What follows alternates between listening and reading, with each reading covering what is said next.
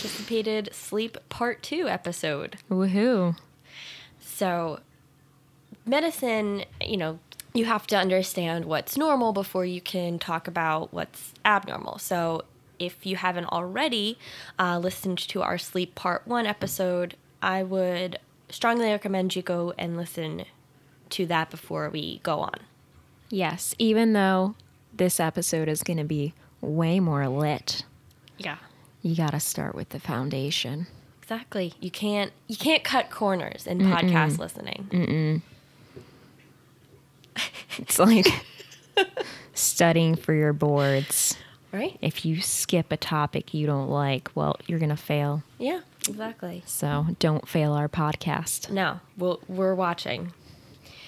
Okay, so just to go over a couple of definitions. Parasomnia is they're abnormal behaviors that occur during sleep and waking.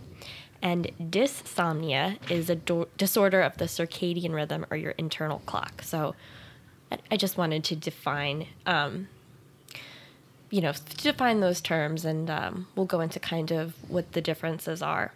So did you know that you've heard of sleepwalking? Yeah. There's also sleep eating, sleep sex, and sleep driving. Well, people do a lot of these things on Ambien, which is why a good psychiatrist never prescribes Ambien, but a lot of primary care physicians do. So if you're listening and you prescribe Ambien, please stop doing it. Just saying. You were not shy about offering that up at all. Nope. Yeah. No, I've heard horror stories, as I'm sure you have. And not just... And really, it can happen to anybody. Yeah. You're not above the effects of Ambien. I'd say about 90% of people who take Ambien, do something crazy. If people take it enough, they'll crash a car and, just total a car in the middle of the night. Yeah, I've heard... I think it was one of my attendings, I think I was on OB-GYN, was telling us how one time he just came to and was driving. He doesn't even know where he was driving to. He doesn't remember any of it. That's crazy. Once I took it on a flight, and I'm surprised I made it home. I really wasn't thinking. I was just like, this is a red eye. I should take it to sleep. No, bad idea. Never taken it since then. Interesting. Well, as long as you weren't flying the plane. No. I was a passenger aboard. Probably looked so... That is such a dad joke. I mean, honestly, I can only imagine the people who were looking at me. I'm sure they thought I was on crazy drugs. Who even knows? I'm sure I looked wild. Those days are in the past. Ambien Chronicles. All right. So before we get into... I don't know how we want to do this. Maybe before we get into some stories, some crazy sleep stories... I'll talk about an actual disease. So this is fatal familial insomnia. I've heard of this. But not really, so continue. Yeah, so, I've learned about this, I've studied it, but I basically got some of this information from the National Organization of Rare Diseases, also known as NORD. Nord alert. Oh my God. So essentially, it's a rare genetic disorder, but it may also be sporadic. So your gene, it's possible that a new mutation could come up, and it runs in families. And basically, it's a progressive. It's progressive but neurodegenerative, meaning that over time you're getting less and less sleep. And that comes with dementia as well. And essentially, you're so sleep deprived that you fall into a coma and die, unfortunately. So, I mean, it sounds like it's a terrible, terrible disease. And I'm glad that it's so rare. I've never seen it in my illustrious long career. I only heard about it in med school. And never seen it in real life, which is a good thing. Right. So if that wasn't cool enough for you, let me hit you with the pathology here. Ooh. Yeah. So basically, the gene mutation causes some proteins in your brain to not fold correctly. So you have all of these misshapen proteins, and once they're not folded properly, they're not functional. So not only can it be genetic, but if you eat the brain of somebody with this disorder, you too will get it. How did they find that out? Someone was out there eating brains. Yes. Ugh. Yeah. People are wild. So ritualistic cannibalism. It's called Kuru. Oh, gosh. And you may have heard of mad cow disease. Yes. That was, and we'll do I think we should do a whole episode on that. But essentially, mad cow disease was from eating the meat that was infected with these prions. And prions are actually thought of to be essentially infectious, and transmissible. So you can kind of think of it like a bacteria or a virus, something along those lines. So, what's interesting is if we have a patient who we suspect of having CJD, mad cow disease, it's a progressive, very rapidly deteriorating disease. If we really think that somebody may have it and we want to rule it out, it's so infectious that some people won't even do lumbar punctures to sample the CSF. I think entire ORs have to be completely sterilized, disposable equipment if they can, if we're doing a brain biopsy. So I have to ask, as a neurologist, have you ever seen like mad cow disease? Yes. It's known as Creutzfeldt-Jakob disease. Yeah. And I've seen it twice, I think. Okay. And it's really sad. And I think one of the hallmarks is this myoclonic jerking that they get. And it's sad. And it's rare. I mean, I'm just seeing it because it's neurology. So when you saw it, can this diagnosis occur with, like, clinically? Like, can you see the myoclonic jerks and have, like, a good idea, and any testing would be, like, confirmatory at that point? That's correct.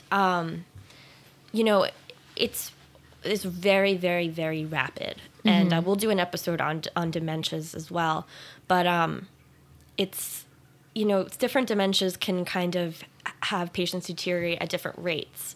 So essentially, if we're suspecting it, we obtain the spinal fluid and we send for 3 specific tests, and they take forever to come back. But in the meantime, if we do an EEG, testing the brain waves, there's a very specific characteristic pattern that we'll see.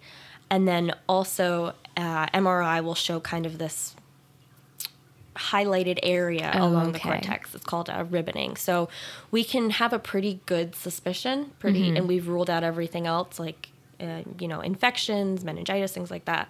So putting it all together, by the time we get those tests back, we usually have our answer. So there is, have you heard of oniric stupor? No, I don't think I have. It's spelled Oneiiric. So basically, it's acting out your simple daily activities either during sleep or in a state of wakefulness. And you can see this with the fatal familial insomnia, and it's also seen in Morvan syndrome, which is another neurodegenerative kind of confusional, a lot of autonomic, symptoms with that. So those are kind of how they're all related. Beautiful segue into REM, sleep behavior disorder. And if you did your homework and listened to Sleep Part 1, you'd know that REM stands for Rapid eye movement. Right, which is a specific stage of sleep. And I hope you all have had the opportunity to see someone, like, sleeping and their eyes moving rapidly, because it's pretty freaky. Have you seen it? Because I definitely have, like, a handful of times. Yes. So my boyfriend, I fall asleep very easily. Like Yeah, we'll you be, do. We'll be watching TV and I'm just Pretty out. wild. Yeah. And you're like a log that has to be carried places. Yeah. Dragged. I Yeah. punched you one time while you were sleeping and you stayed out. Yeah, no, you can drop a bomb, and which is, I think it's a survival mechanism for me because of the cats that walk across my face all night. So I think it's so that I don't know that they're there. But he, likes to mess with me, and he'll like open my eyes, and he'll be like, "Oh my God, your eyes were moving back and forth. It was so weird." I'm like, "No, that's normal. I'm in REM sleep. Please leave me alone." But so anyway, we dream most prominently in REM sleep. So if we acted out our dreams, that could lead to some problems. Yeah. I like to reference the scene the scene in Step Brothers where they both sleepwalk. Wait, what? Step Brothers, right? The movie. Okay. Yeah, I know that movie. Have you seen it? Yes, but I can't like bring it to mind right now. So what scene are we referencing? So, the boys, well, they're men, it's like their first night. They move into the new house or the Yeah. father's house, and then they both get up and sleepwalk, and they like put the pillows in the oven. They like throw things out of the fridge, and they just say whatever. Perfect. And it's a great scene. So I'm referencing that. But so basically, what the body does to kind of make sure that this doesn't happen is it turns off all our no muscle tone except for eye movements and breathing. So if that doesn't happen, people can act out their dreams. And it's to the point where, and this is where you really have to ask your patients, do you punch, kick in your sleep, yell, cry out? And the reason that this is important is 60% of the time it's just idiopathic, which means it's not related to any other disease or anything else. But sometimes it can be associated with Parkinson's and some other neurodegenerative diseases. I remember reading that. And the REM sleep behavior disorder can precede the diagnosis by up to a decade. What about I think I've come across in my very lengthy career a lot of vets with PTSD that will be acting out their nightmares and assault their wives even accidentally. That may not be from the PTSD, but I will tell you that's so interesting. Wait, oh my God. I'm going to jump down this wormhole. Stay with me. Okay. Veterans, not veterinarians, that's what we're talking about, I'm not an expert in any of this, may have been exposed to Agent Orange, which can cause Parkinson's. So maybe they're manifesting the early stages of Parkinson's because they're also the right age. Yeah. Usually in their 60s, 70s, that's when we see this, and it's mostly male. That is so interesting. Yeah, I think in general we just end up throwing Prazosin at them, which is this... It's a medication used really commonly when people complain of nightmares because I think why it works by essentially, shorten your time in REM sleep or whatever. Yeah. And that's how it can hit the nightmares. I might be saying that wrong. I'm just speaking without looking into any of this, but I know we give it to the vets a lot and also other people, but anyone who's complaining of nightmares related to PTSD and all of that stuff. So 2 things that I want to say. The one is that nightmares are associated with the REM sleep behavior disorder. Usually they have very vivid, scary dreams. Okay. The second thing I want to say is you want to be careful with medications that can decrease lengths of certain stages of sleep because you need them. And I think benzos, getting back to the topic of that, can decrease. I think N3 is really the most important stage that we need. In terms of memory and, health. So you want to be careful with taking too many medications that could alter the length of the stages. Yeah. And I think it's something that, there's awareness of, but then at the same time, if someone's having nightmares so bad that it's making them not want to sleep or, it's really detrimental at that point, it's okay. I mean, then that's why people end up self-medicating. So for example, alcohol shortens your REM sleep, and so therefore a lot of people use it to fall asleep, number one, because it makes you fall asleep easier, even though your amount of time that you spend in sleep will be shorter. So, I think I want to keep people from self-medicating. Yeah. Melatonin and valerian root, even though it smells like feet. Sleepy time tea, try to keep it natural. Yeah. All right. So, this is fun. There is a syndrome called exploding head syndrome. I've heard of this, but I can't remember what it is. So it's benign. It can be a form of migraine, but it's just when just as you're falling asleep, you wake up from this loud sound. It's not a real sound. It's either a sensation of exploding or bursting or a sound, and it wakes you up from your sleep. Mm-hmm. And it sounds annoying more than anything, but it can be associated with stress and sleep deprivation. Ew. So that I don't have much more to say. I feel like a lot of people who experience that think they have like brain cancer. It makes sense. And it's so interesting because when I'm evaluating a patient with migraines or even headaches, the way they describe, they'll say sometimes that it feels like their head's exploding or their head's expanding. And I think that's all related to the pain pain receptors in the brain. And there's a lot of muscles attached there that actually can be what you're sensing. Yeah. So that one's up there. If anyone has any experience with that, tell us about it. So, okay. So I think now, before we get into my all-time favorite sleep disorder, I think it's story time. Okay. What stories am I telling? I have a lot of sleep issues. So what I'm going to talk about next is narcolepsy. Ooh, I have stories about that too. Okay. Stories about everything. All right. So specifically sleep paralysis. Do you have any? Oh, yeah. Okay. Yeah. Should I go right into it? Jump in. Okay. So first off, if you don't know what sleep paralysis is, it's where you wake up when you're in REM and your body's still paralyzed. And there's different levels of like being paralyzed. So I first experienced this when I was 5 years old. And obviously I didn't know what the hell was going on. I thought a lot of people think it's like a demon strangling them or doing God knows what to them. It's very terrifying when you're in it. And even if you know scientifically like what's going on, it's very hard not to believe that something like that you're not being like attacked. Absolutely. By like God knows what spirit or thing. So when I was 5 was the first time I remember experiencing it.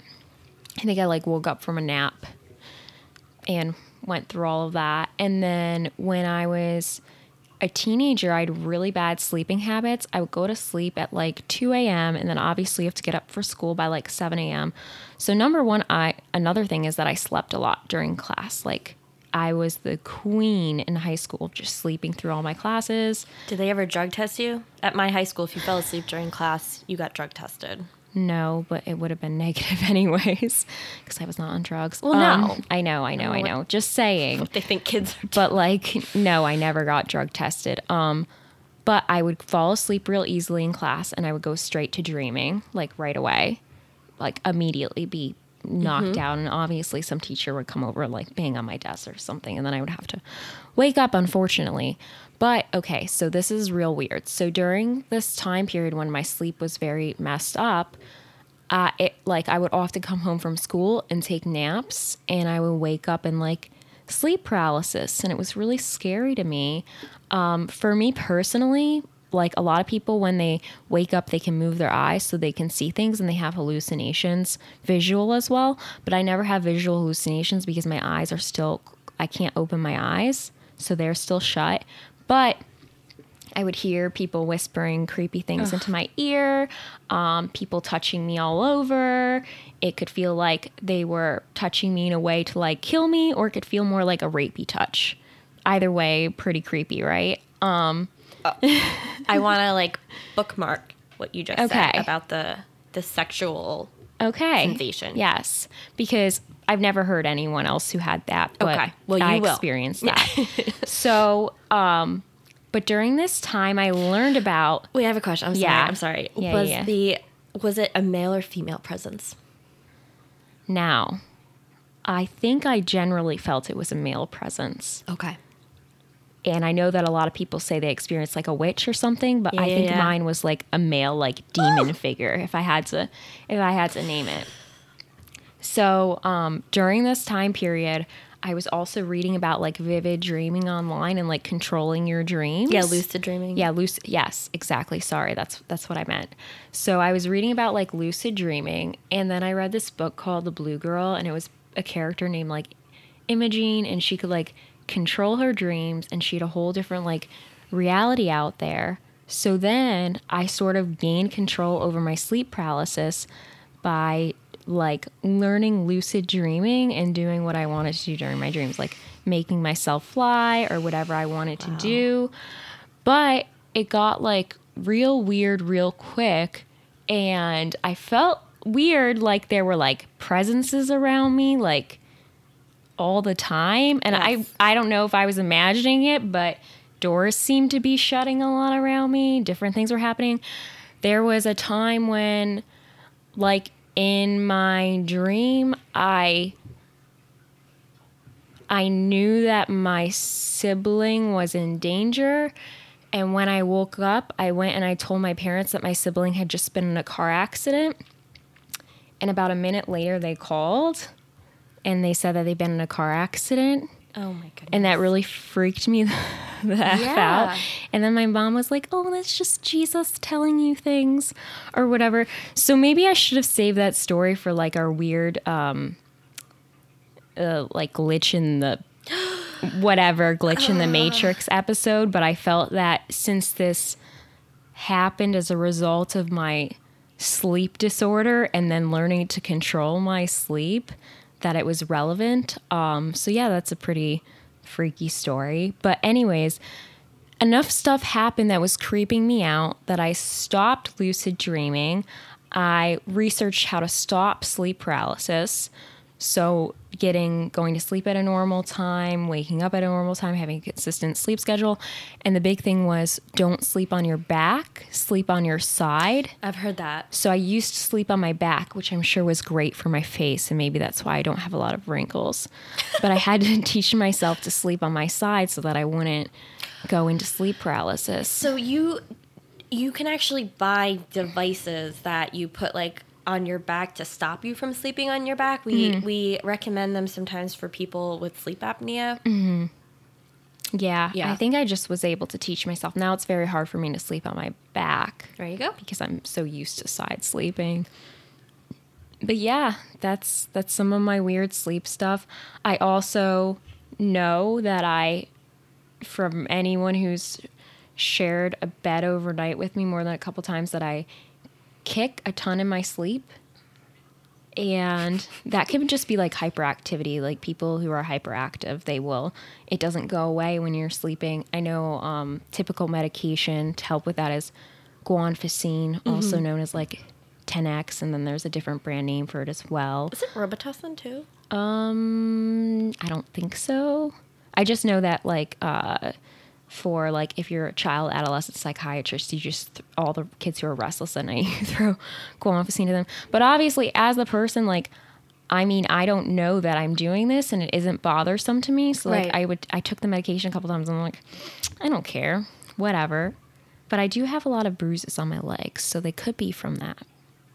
Interesting. Like you have a whole like life while you sleep. Yes. Yeah, no, that's interesting. What you said about the fact that it doesn't bother you, but a lot of times, I've had this conversation with like a couple that's in their 70s, and we'll say, oh, does this goes for either snoring. Oh, does your husband snore or your wife snore? Oh, I don't know. We don't sleep in the same room. Oh, why not? Oh, because they snore or they kick in their sleep. Oh gosh. Right. So Yeah. it kind of people think things like this are normal, and they may be, but there's I'm all about making life, Yeah. quality of life. If you want to sleep with your partner and you're like Yeah. throwing punches in your sleep, let's help you so Yes. you can sleep with your loved one. I think the funny part about like all my stories suggest that I'm a hardcore like sleeper, but I would say that I would identify myself as a really light sleeper. Like now to sleep, I'm like, I need perfect temp control. I need my white noise on or some sort of soothing noise. I have a weighted blanket. And back in the day, when I was like in college and stuff, I had really bad insomnia, but it might have been because I was just drinking like 60 ounces of coffee. Yeah. And like med school too. But like now I definitely don't identify as having issues with insomnia, but I probably just have better sleep hygiene and stuff like that.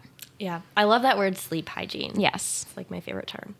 So you were talking about lucid dreaming, and one time I was at work. I worked at a restaurant, and there was this one of the female waitresses or female servers rather.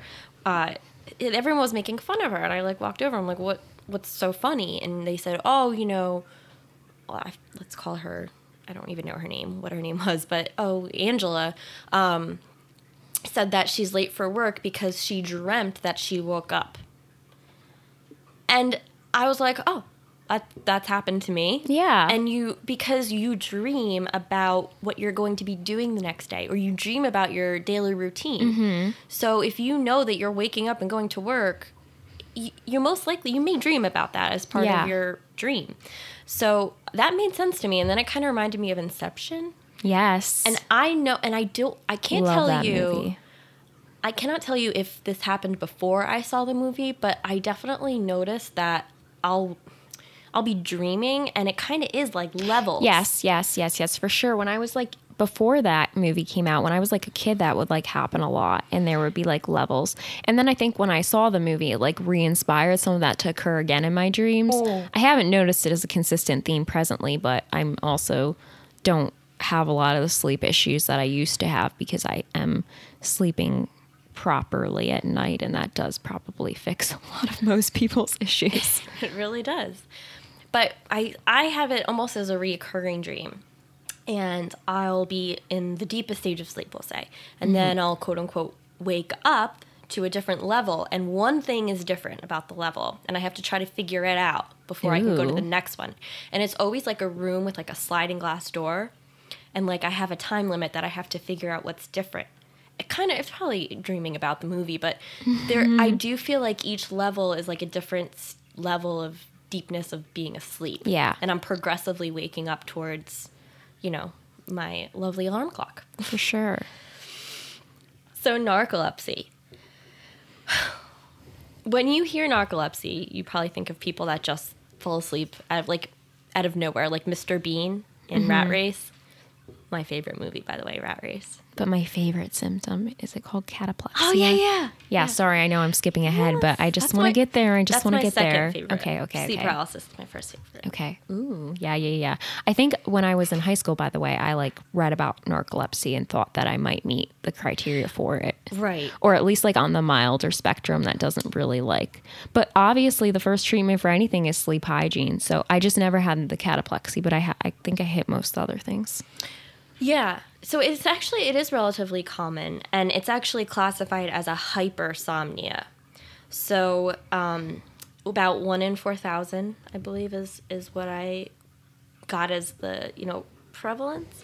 So the way it's diagnosed is with a sleep study where you are, you have the electrodes on your head and your muscles so that it measures your brain waves. And like I said, if you listen to the first episode, we can actually tell what levels of sleep you're in based on, we can't tell what you're thinking or what you're dreaming because that would be creepy, but we can kind of tell how deep into a sleep you are. And then it measures your muscle tone and your breathing. So, and also we can do a lumbar puncture to get spinal fluid, and you could have a low sleep hormone. It's called orexin. Hey. Yeah. But, both a sleep study and a lumbar puncture, it's hard to get people to, do either of those things in just a routine visit. I get it. I mean, you're taking somebody with sleep issues and you're putting them in a sleep lab where they're hooked up to things and in a foreign situation. It's just kind of backwards, but it is necessary. So the symptoms include excessive daytime sleepiness. Check. I'm checking, literally. Cataplexy, which is a sudden loss of muscle tone, and it's in response to a very strong emotion, usually a good one. Yeah. By the way, if you have never heard of cataplexy until now, you absolutely have to go on YouTube and look up cataplexy videos. You'll see like a lot of people with narcolepsy, they'll be like laughing really, really hard, and then they'll just like pass out on the ground, or like they'll see like their dog or like their animal that they love. And then there's also videos of dogs with it. Oh, and goats. Yeah, and goats. Yes. Various animals. So look that up if you haven't. It's pretty entertaining. To me, I think that's just kind of the purest, like, you are so happy, like your emotional response is so positive that you can't handle it. Your knees your knees buckle. That's probably an interesting way of looking at it, and I'm sure this is debilitating and probably embarrassing, I would imagine. But so usually it's to a positive response. And this is different, I have to tell you, than fainting. If you like receive bad news or good news and you faint, it's totally different because there's no loss of consciousness. So, and it can be very brief. Yes. So you just kind of get back up. So, so excessive daytime sleepiness, cataplexy, trouble sleeping at night, and then hallucinations while falling asleep. And like you had alluded to earlier, this is due to REM and dreams occurring too early in the sleep cycle. And then sleep paralysis. Yes. So I think that, when you're talking about sleep with your patients or, even with your friends, I think there's a lot of, I didn't know that was normal. Yeah. I didn't know that it happened to anyone else. So this is where I'm going to blow your mind. So sleep paralysis is accompanied by the sense of being watched, something creeping into your bedroom, and sitting on your chest. The chest, or the sense of being held down, is pretty well preserved over many, many cultures. So in Brazil, it's a dark creature with long fingernails. And this is just a cultural, just to kind of show how each culture has kind of adopted, made a word for it. Yeah. And, the reason that, there was exorcism back in the day, and people didn't have explanation for the science and the medicine going on. So, the world was very church focused, and to come up with explanations on why things happened, obviously. they had to come up with, kind of supernatural reasons. So now that we know more, we know more, but this to me is still important because it actually is a sensation that you're experiencing. Yes. And it has to do with something medical, something scientific. So in Brazil, they call it pisadeira. In Spain, it's a black, and I have to say, everything's always dark. Like a black dog or cat that sits on your chest. Yeah, because it's dark in the room. Yeah. So you're seeing dark things. And the fear, I think. Yes. Yeah. You know what I mean. So in Canada, it's an old hag. In Vietnam, it translates into a pressing spirit. In the Inuit culture, it's a shapeless, faceless presence. Oh, God. Take a moment to think about that. A shapeless, faceless presence. Oh, God, I'm going to have sleep paralysis tonight. And now, going back to making it, sexual, there are, I think probably this started as like a myth, but there's incubus and succubus. Incubus is the male demon, quote unquote. Oh, God. Incubus was visiting me. You had incubus. But if it's the witch or the female presence who's trying to seduce you, that's succubus. Please leave me alone, incubus. Yeah. So I just think that that's so interesting that this happened to enough people that they had to come up with, stories and tales to when explain. I was younger, I definitely, before I knew it was like a scientific thing, I totally thought there was like some demon visiting me. Like, yeah, and that's scary. I think that's the natural, what you are experiencing only aligns with like what each culture has taught, like a dark presence or whatever, like that's what you're experiencing. So why wouldn't you think that? Right. And then this one, I feel like this one kind of, I must have read about maybe like a creepypasta or thought catalog or something back in the day, way back. And I always thought sleep paralysis, the sense of being watched, I had thought that people reportedly over and over, different people had all said that they experienced a man with a hat and no face. Kind of like Slender Man. Oh, God. And the sense of being watched, like government, conspiracy, like things like that. And it's always, if you are sitting next to a computer or phone, Google sleep paralysis demon and Google images it, and you won't sleep tonight. Yeah, I've done that before. I think it's, but you know, this kind of, if you Google it and humor me, you will see how from every picture, every photograph, every artist depiction, obviously not a photograph, but every sketching, it all looks similar. Yeah. Yeah. I mean, like I said, I didn't have the visual component, but I had an imagination of what this thing looked like, and it was, you know, like a male demon thing, I guess. Yeah. Well, I gave it a name. Yeah. Thank you, Incubus. Please leave me alone. Great band, though. Yes. Bringing us back. So I want, the names of these spirits across the different cultures was from Nerdist.com. Mm-hmm. And getting back to the man with no face and a hat, I thought he was always in a suit when I had heard about it. But actually, there's some thought as to whether Freddy Krueger was inspired by the man with the hat that's watching you, like a lurking presence. So, you know, that's also interesting. So, the sleep paralysis is more common during waking, which to me just sounds like the last thing I would need when I'm already running late from work. Yeah. Definitely was more common then. Yeah.